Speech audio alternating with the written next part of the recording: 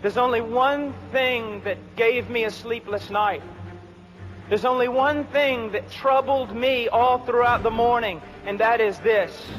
Within 100 years, a great majority of people in this building will possibly be in hell. I think it's an incontrovertible fact that the typical evangelical church of this generation has become weak and womanly. But I despise the picture that's painted in our culture of this sissified, needy Jesus. God is not neutral nor apathetic towards the wisdom of the world. God said, I will literally destroy it. Have we finally reached a place in the evangelical churches, in the SBC and the PCA and the conservative evangelical churches where homosexuality is finally being accepted? Is that where we're at? What is happening to our leaders? What is happening to our seminaries? What is happening to our pastors, our elders, our churches? What is going on? Have we moved within this short period of time over the last 10 years from a total rejection of any hint or idea of homosexuality in the church to now all of a sudden not only embracing homosexuality, but affirming it, weaving it into our church family, celebrating it? What is going on, folks? Welcome to episode 17 of the Reformed Rant. Today is March 28th, and we are going to talk about the gay audit for Christian churches. Buckle up.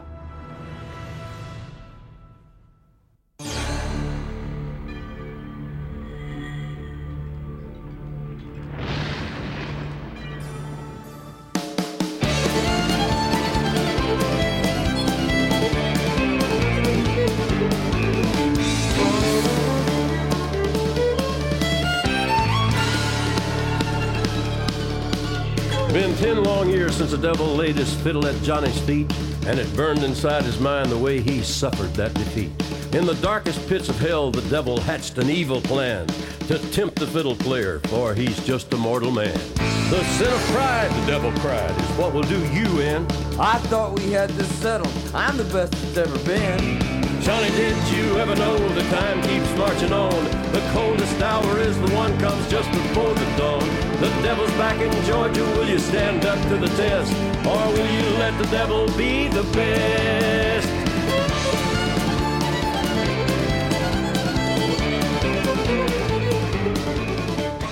Have you ever wondered if your church is perceived rightly by homosexuals?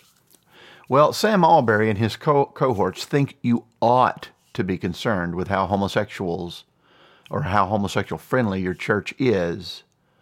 And not only that, they've actually given us an absolutely wonderful tool, according to them, to help us measure our churches and do an assessment to determine how friendly toward homosexuals our church is or is not.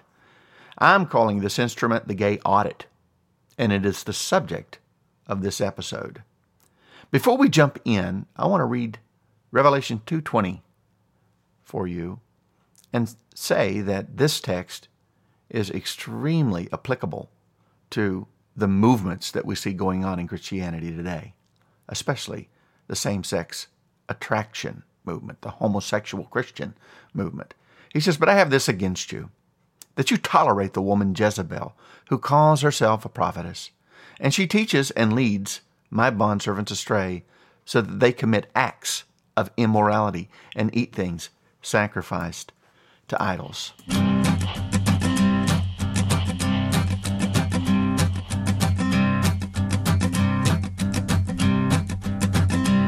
There's a man going around taking names, and he decides who to free and who to blame. Everybody won't be treated all the same. There'll be a golden ladder reaching down when the man comes around.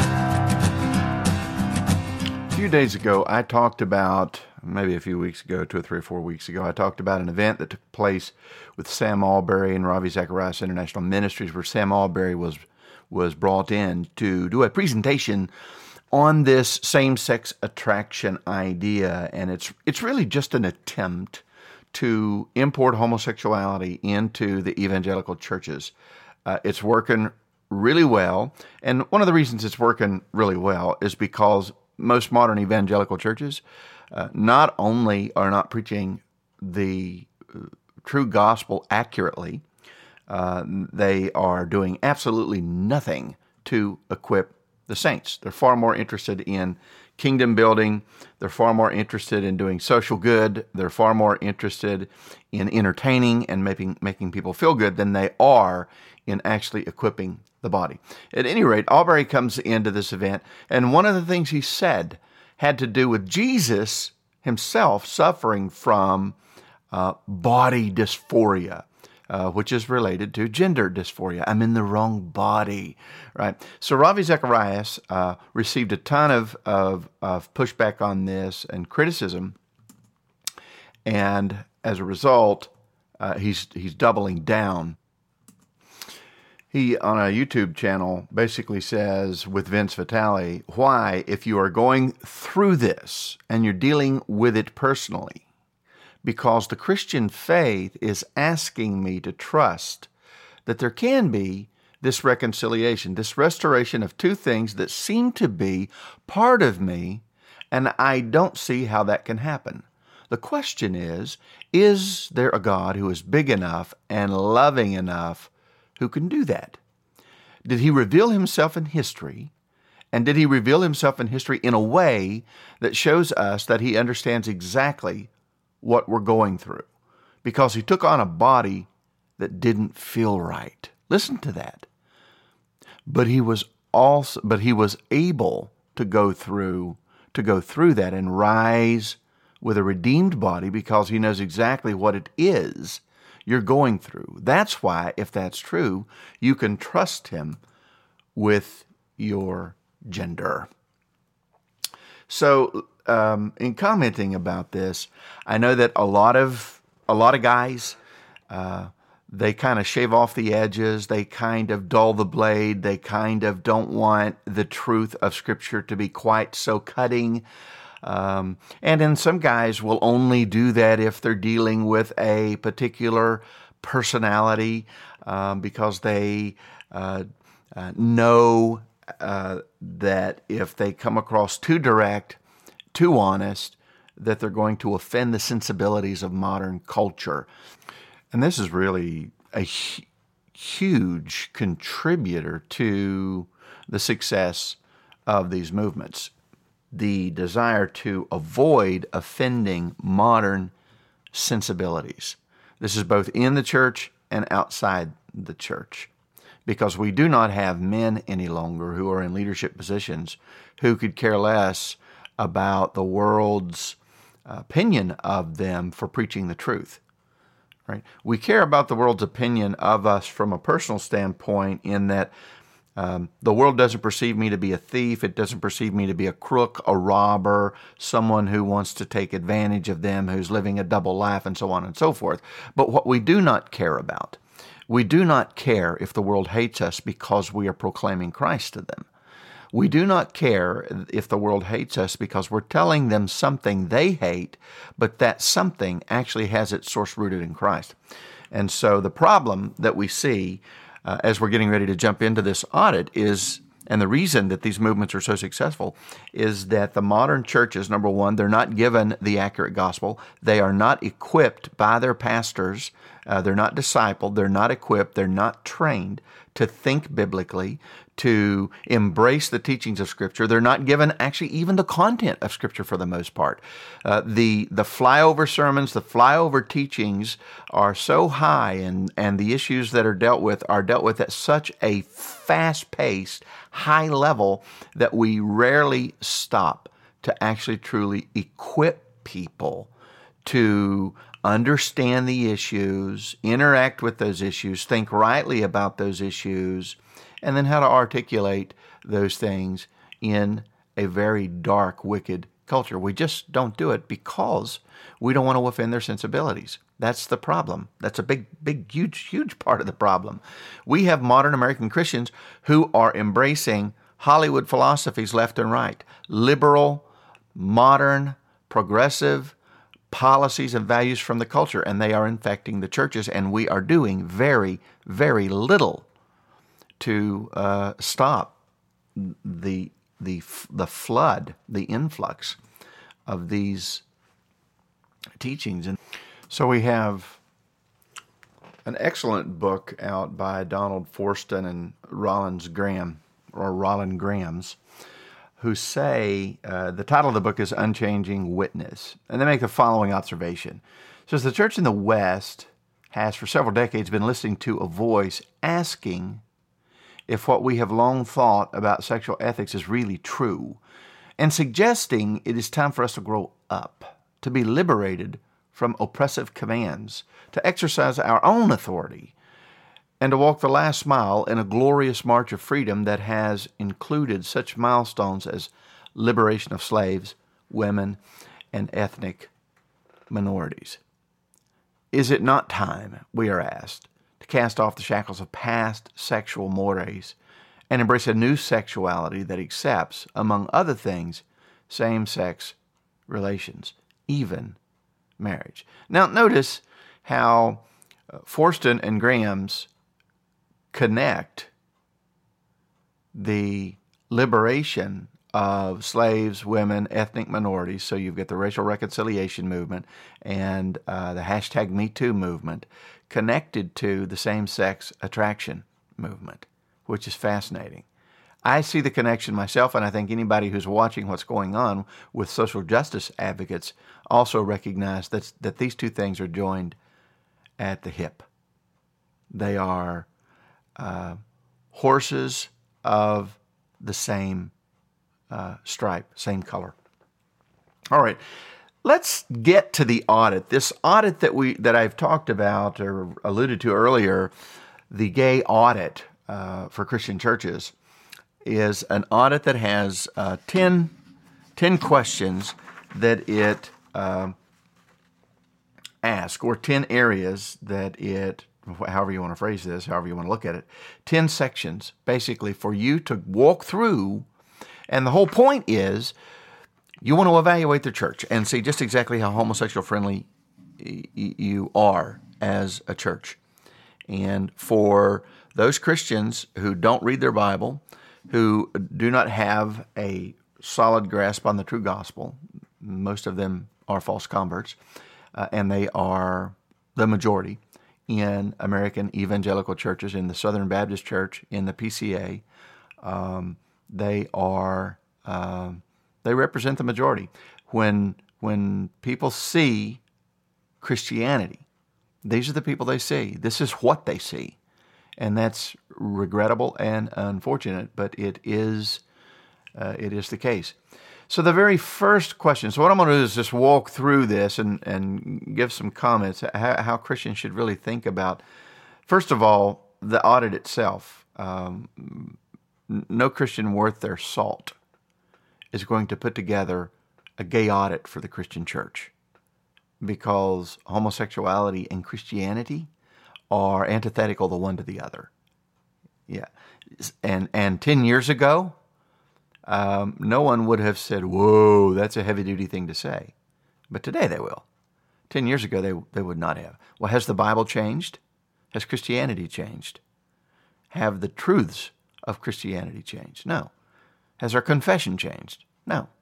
None of that has changed. The only thing that has changed is that we have allowed certain personalities to rise up in our churches to adopt certain views and push them without shutting those people down, deposing them, removing them from our ranks, because we just don't have the guts to do that. We haven't had for a very long time, right? So the cancer that's in the body, the disease that's in the body, is allowed to continue and go unchecked. Some of it has something to do with that, what we hear, the 11th Commandment in the Southern Baptist Convention, which is the largest evangelical denomination in the country. And that organization, that body, that community, whatever you want to refer to it as, is of all the other denominations around evangelicalism. I'm not talking about liberal Protestantism. I'm talking about the true church. That community, the Southern Baptist Convention, is more responsible and culpable for the nonsense that's going on right now in the churches than any other single entity. And if you're a Southern Baptist pastor, then you need to understand you do not have a choice but to step onto this battlefield and to unsheath your sword and to do the work God called you to do. You cannot bury your head in the sand and just let things roll along their merry way. You're not called to stand on the sideline. You're in the game. One way or the other, you're in the game. You are either helping this cause or you're doing everything you can to shut it down. But there is no neutrality. There is no I'm doing nothing. There is no I'm going to ignore this. If you are ignoring it, you are fighting on the side of the enemy of truth. All right. The first question in the gay church audit, and this is something for you to check yes or no, true or false, right? True, false, not sure. Your church family meetings include people who could be labeled LGBTQI+, or same-sex attracted. True or false? Okay, so first of all, as a Christian looks at this and says, okay, first, what is the church family? Because this is about church family meetings. Well, the church family is comprised of covenant members of the church, covenant members of the body of Christ. That's the first thing. All right, so Ephesians 1:5 says, He predestined us to adoption as sons. The Greek word ekklesia, it means a people with shared belief, community for common identity. Okay? So the question then is, are homosexuals part of the church family? And the answer, according to 1 Corinthians 6:9-11, referring to homosexuals as one of the kind of people that was there in the Corinthian body, Paul said, such were some of you, no longer. No longer. So homosexuals are not part of the body of Christ. They are not covenant members of the Christian community. Right? Ezekiel said, the Lord said, through Ezekiel, I'll rip out your heart of stone and I'm going to replace it with a heart of flesh. Right? Jeremiah 31, for those people who are covenant members in the new covenant, the scripture says, I will write my law on your heart. I will put my fear in you. I will put the fear of me in you so that you will never forsake me. Homosexuals who are receiving same-sex attraction, who are practicing homosexuals, and it's any of these things. It's not, if you are allowing yourself, if you're rolling with same-sex attraction, let's just say that, if you're rolling with same-sex attraction as if it's not a sin, you are a homosexual. That attraction in and of itself is disordered, evil, wicked, against nature, against the law of God. It was not part of the original creation. It's part of the fall. It is to be mortified. Unless your attitude toward same-sex attraction is, it is a sin against God to be mortified, and I will not allow myself to go down that path. I will fight this and mortify this and put this to death through the power of the Holy Spirit and trust God to enable me to continue to put it to death. And my attitude toward same-sex attraction will be one of hate and hostility. Unless that's your attitude, then you don't know Christ.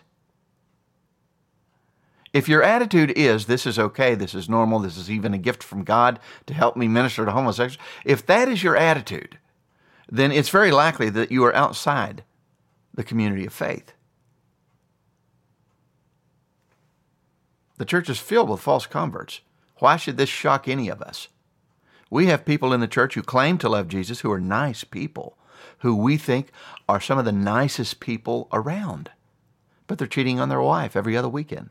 They're cheating on their husband every other weekend. They're partying, they're fornicating, they're engaged in all kinds of thinking that is contrary and antithetical to Christianity. Just because they're nice people doesn't make them Christian. So why should they be included in the church family? This is clearly contrary to Scripture and to the tradition of Christian churches. Second question, derogatory language or stereotyping towards anyone would not be tolerated either up front or in conversation between church family members. Now, okay, Christians ought not to use vulgarity to refer to anybody from any background, no matter what. That's absolutely the case. But the question here with this audit, the gay audit, what is the gay audit trying to do? What is the end game? And that's where I go. That's where my focus is. And no, I'm not going to allow people to say, well, you just have to read it for what it is and stay with a strict, literal, wooden interpretation of what they're saying. No. We don't do that with Scripture. We look at the context. We look at the background. We look at the setting. We look at the environment, and we ask, what's the writer doing? What is he doing with the words that he's using here? We don't just look at the words and say, that's what he said. In order to properly interpret Scripture, you have to look at a number of different aspects of what's going on in the event of the writing itself. And that's what I'm doing. So I look at the gay audit coming from the website Living Out, understanding some of the other things that Living Out is talking about, and it is through that grid that I interpret what the gay audit is trying to do. And that's how you should look at it as well. So it is incredibly important to homosexuals that they be accepted as homosexuals, that they be affirmed, and that they even be celebrated. Okay? So you can't say anything negative about homosexuals. So, for instance, I come from old school. I'm a country boy. I'm a man. These guys running around, these effeminate men running around acting like girls. When you say he's a girly man, it's an insult. He's a man acting like a girl. Act like a man. Be a man. Stop acting like a girl. You're not a girl. Okay, so that is the kind of language that this gay audit doesn't want to exist in the churches. And it's not just the language. It's the thinking. Because when a typical guy looks at a man acting like a woman, he forms very negative opinions about that behavior and thinks it's a joke because the man is not acting naturally. He's not acting as he's designed to act. He's going against those male traits that he should be exhibiting. And it was God from the very beginning who created these differences. There are differences between men and women. Boys should be raised to act like men. Girls should be raised to act like women. All right? So the psychological effect here is to try to get men to accept girly men as being no different from themselves, really, as acting normally according to what's normal for them. And that's a problem. That's a serious problem. No, it is a very serious problem, and unfortunately, a lot of men are actually buying into this. A lot of men are actually okay with this. Their wives are shoving this stuff down their throats. The people around them where they work shoving this stuff down their throats, and so they're backing off of this. But inside, most men still find the idea of effeminate behavior extremely annoying. So as has become obvious to all, homosexuals despise the slightest suggestion that their sexual desires and their behaviors are immoral or unnatural in any way. They don't want that. This audit question is designed not to be loving, but to change attitudes on the part of Christians toward homosexual behavior to include men who act like girls and women who act like men. The third question in the audit: all in your church know that we all experience sexual brokenness, and all are being encouraged to confess their own sins. So this audit question is designed to incorporate the victim mentality into man's sexual rebellion. Now, I've heard a lot of good people use this expression, sexual brokenness. I don't use it because it's not as accurate as it needs to be. And what it does psychologically for people is not a good thing. You should feel the sting of your sin. When you say I'm sexually broken, this is you not taking responsibility for your sexual rebellion, your sexual wickedness. We're all broken sinners. We're dead in our sin. But we are rebels against God. We rebel against God sexually and in numerous other ways. So this is an attempt to kind of take the sting out of this sin. Instead of being adulterers, fornicators, whores, and queers who are in wicked rebellion against God, we're just sexually broken. No, we are useless. We are enemies of God, haters of God, hostile to God. And we stand under judgment and condemnation. Our problem is we're trying to make Christianity attractive to people who hate it. You ever try to get someone to eat something they don't like? They're not going to eat it. I don't care what you do with it, what kind of tray you serve it up on. Serve it on a plate, serve it in a bowl, serve it on a paper plate. Doesn't matter. It tastes the same.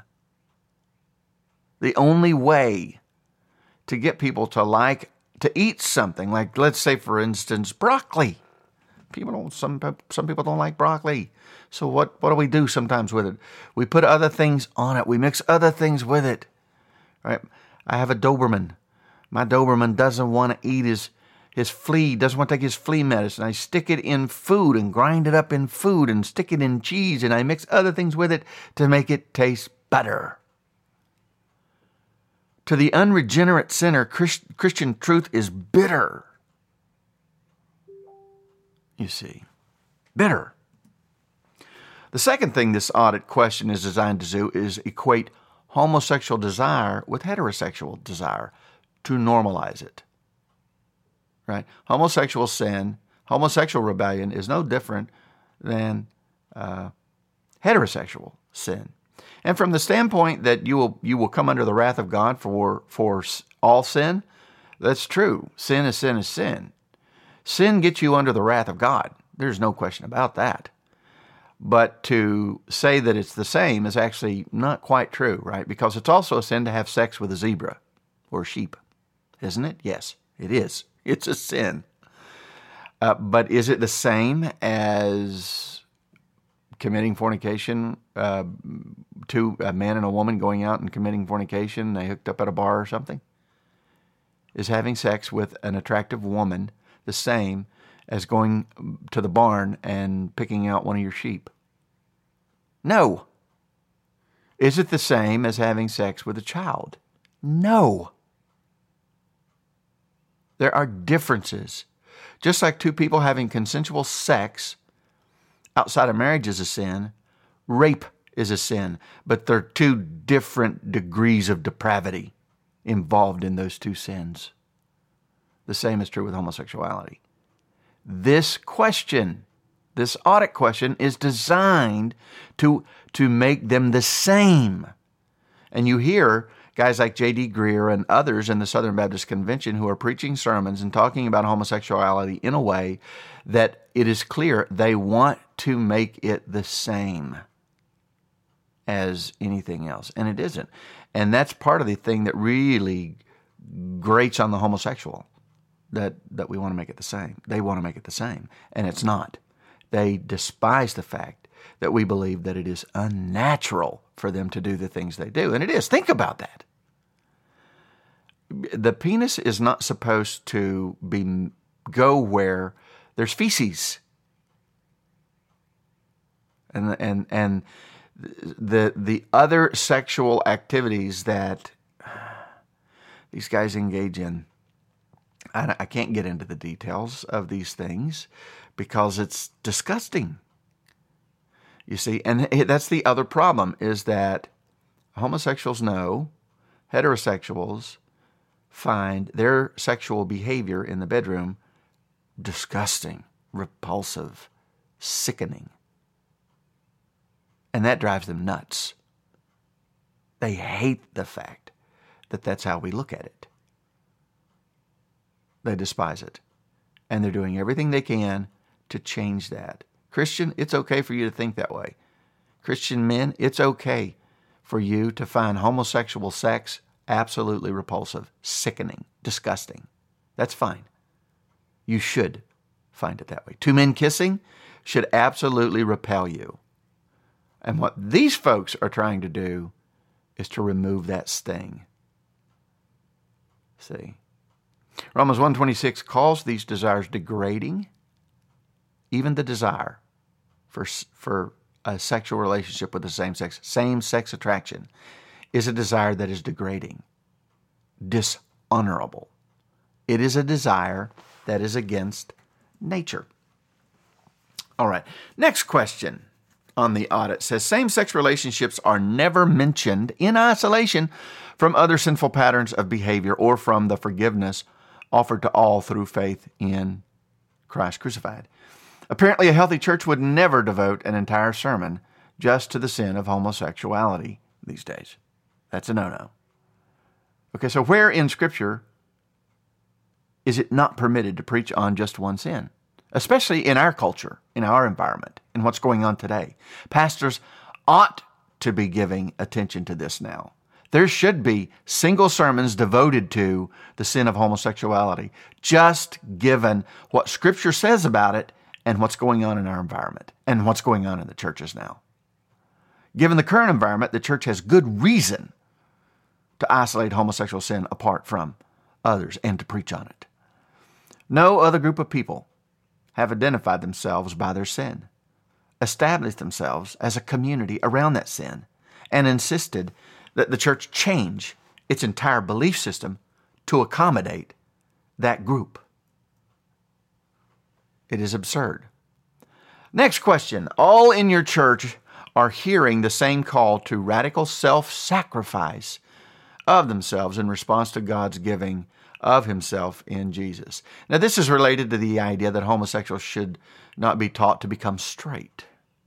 They should be taught to abstain from acting on their desires, but that their desires themselves are not only okay, but who God made them to be. And there are now some who are claiming that this is actually a gift from God.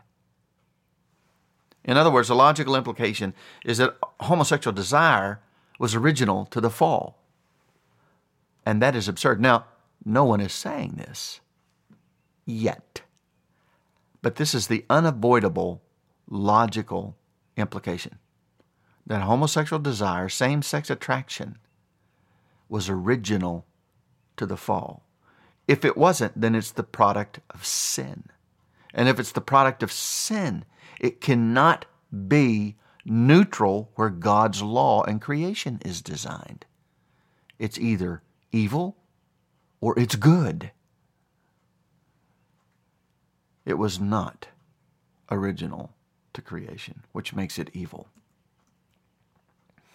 Next question on the audit says, all in your church are encouraged to develop an identity founded first and foremost on their union with Christ. Now, this audit question takes on the appearance of being orthodox, traditional, and right. My response to this is that Satan appears as an angel of light, not as the chief of demons that he actually is. Okay? Satan appears as an angel of light.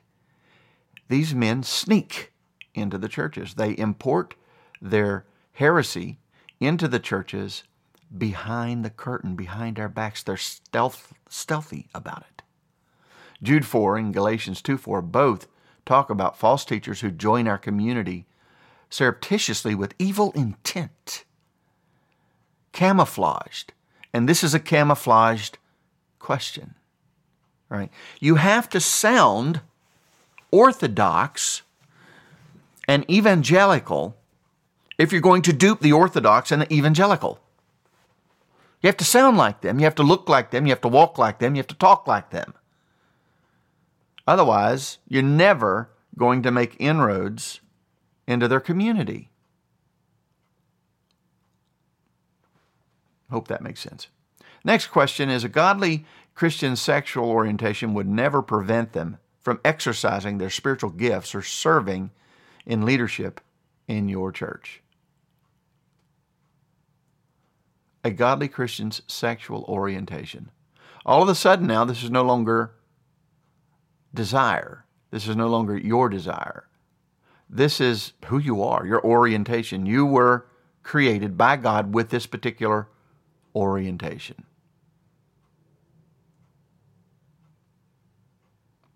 Instead, this is a condition that instead of it being yours, it being your desire, something you can control, it's a condition that happens to someone at birth, and it is perfectly normal and natural. Now, whether people are born with this disposition or not is still a hotly contested and debated subject. There's no gay gene. They've looked and looked and looked and looked and looked. Can't find one. That's a problem.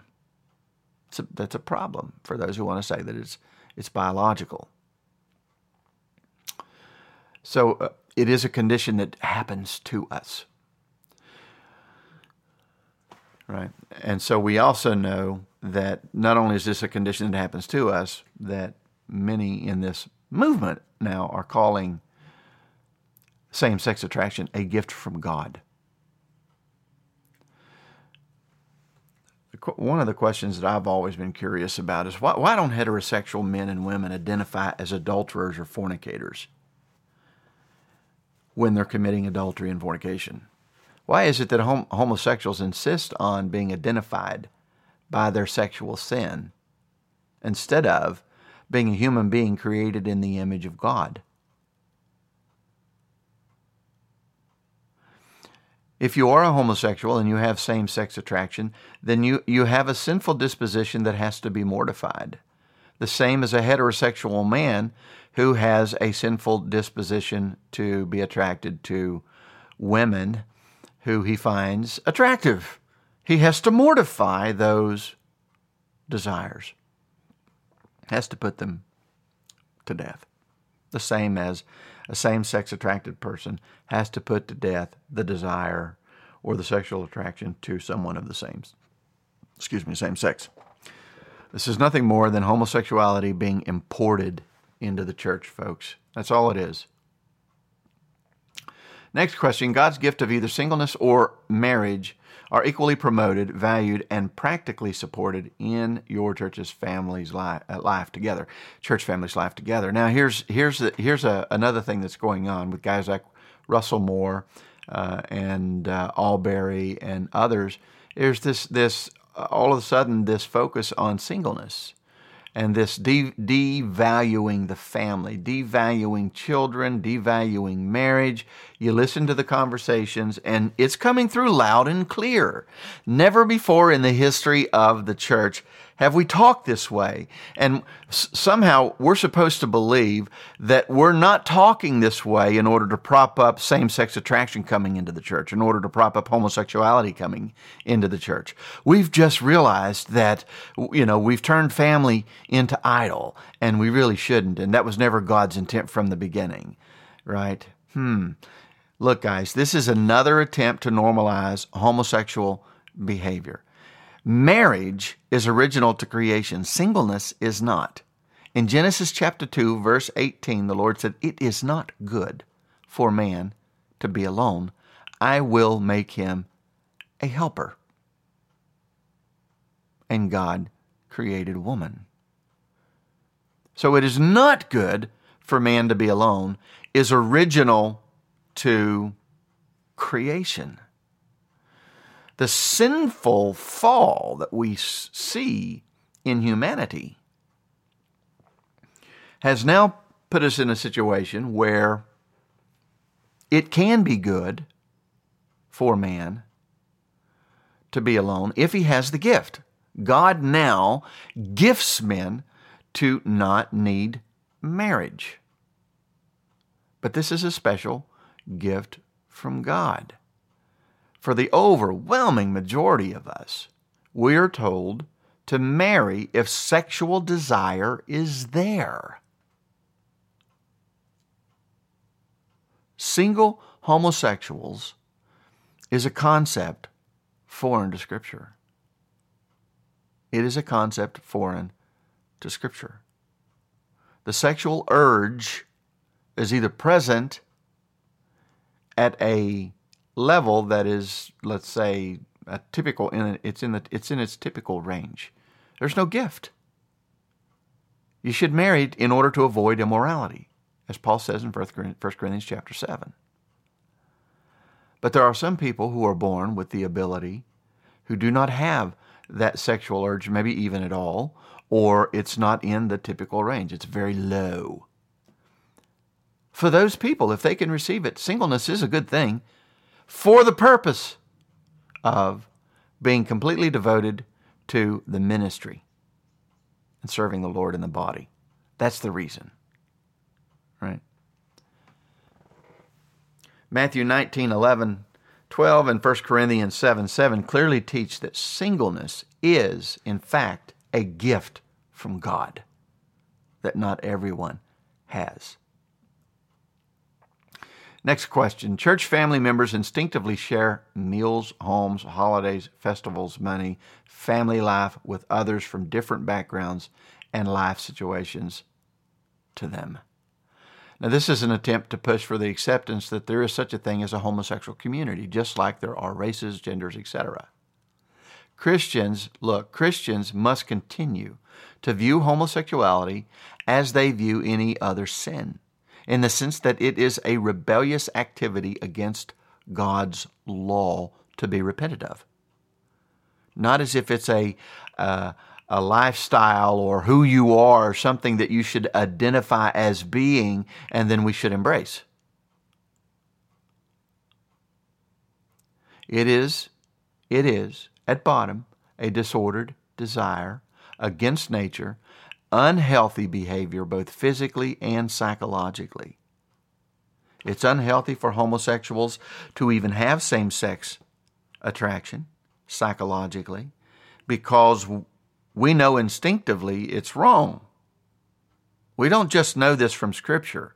We know this naturally speaking. We know this instinctively. It's why people have such a problem with it. It's why even people who are same-sex attracted are so conflicted.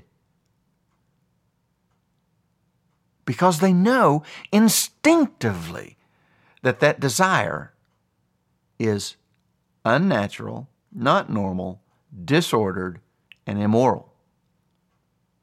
And that they can't get out of their system. It's there eating at them the whole time. So we know biblically from Scripture, and we know from nature, that this is a desire that needs to be mortified and put to death. The church isn't helping anyone if they're helping them accept same-sex attraction about themselves, and that it is something not to be repented of, that it is natural and even healthy, and now even a gift, which is amazing. Next question. No one would be pressured into expecting or seeking any healing or change that God has not promised any of us until the renewal of all things. Now, this is the most egregious of errors. This is easily This is easily the most damning question of the entire audit. No repentance here, folks. It is overtly rejecting the very idea of repentance and of the very concept of being regenerated or born again. Yet in 1 Corinthians 6, 9 through 11, Paul says, such were some of you. This is outrageous. This question is deadly and it is damning. Now, about this entire strategy, it's working, folks. It's working. The evangelical churches are caving in to same-sex attraction for all the reasons I mentioned earlier. Modern evangelicals have a deficient understanding of God, His holiness, and His sovereignty because they haven't been taught it and they don't care to pick up their Bibles. Modern evangelicals have a deficient understanding of sin, sinfulness, and depravity. They don't understand the sinfulness of sin. They don't get exactly how evil depravity really is and what God's disposition is toward rebellion. These misunderstandings lead to a defective understanding of grace. So you have modern evangelical Christians who don't even understand grace. They don't understand God, they don't understand sin, they don't understand Christ, they don't understand grace. Modern evangelicals embrace a version of God, man, sin, grace, and the gospel that are nothing like that which is revealed in ancient Christianity in the Scriptures, for the most part. You become a Christian the same way you become a Muslim in modern evangelical Christianity. It's a very natural process. It's like embracing a new philosophy. Another reason this is working is because so many evangelical Christians live lives that are not defined by holiness. They're looking at porn, they're lusting, they're engaged in filthy talk, they're lying, they're stealing, they're committing adultery against their spouses, they're fornicating if they're single.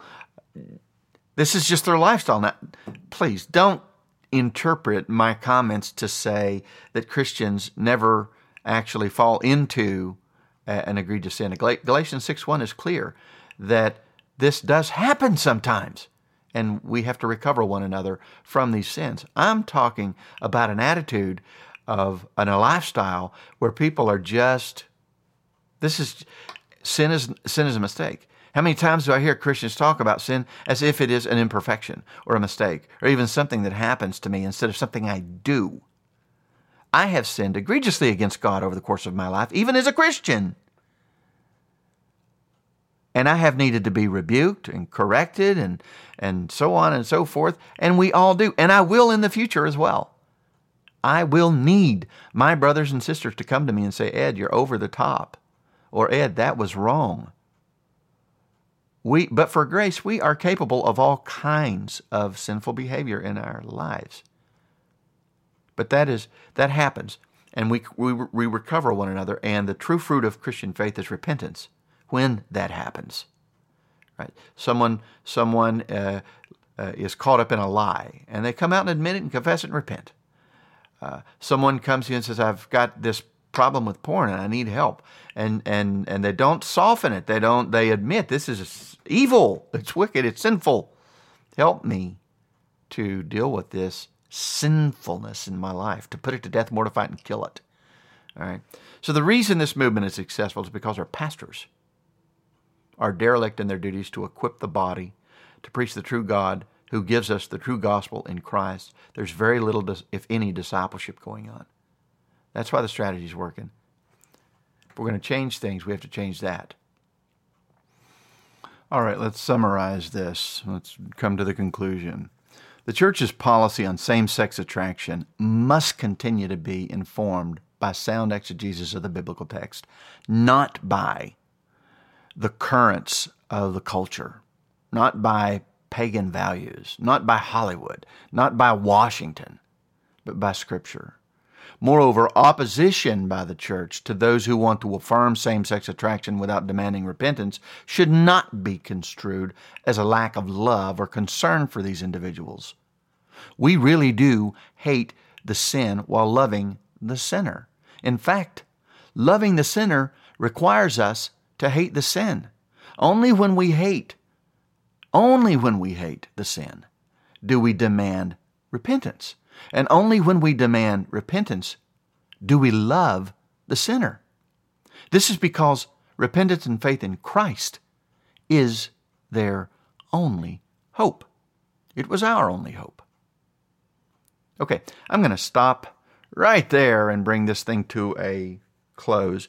Thank you for listening to The Reformed Rant. If you have any comments, questions, concerns, ideas, suggestions, if you're listening to The Reformed Rant in the app, you can leave a message right there in the app. Otherwise, you can go over to reformedreasons.com and contact me that way. I'll be happy to respond to any questions, any messages you might have. If you have any ideas or suggestions for the program, we certainly do and would appreciate it. Thank you for listening. God bless. Keep the faith. Stay in the fight. Continue to glorify God and honor the name of Christ in this earth and be the light God has called you to be. This podcast is part of the Bible-Thumping Wingnut Network, Biblical Christianity's marketplace of ideas. BibleThumpingWingnut.com.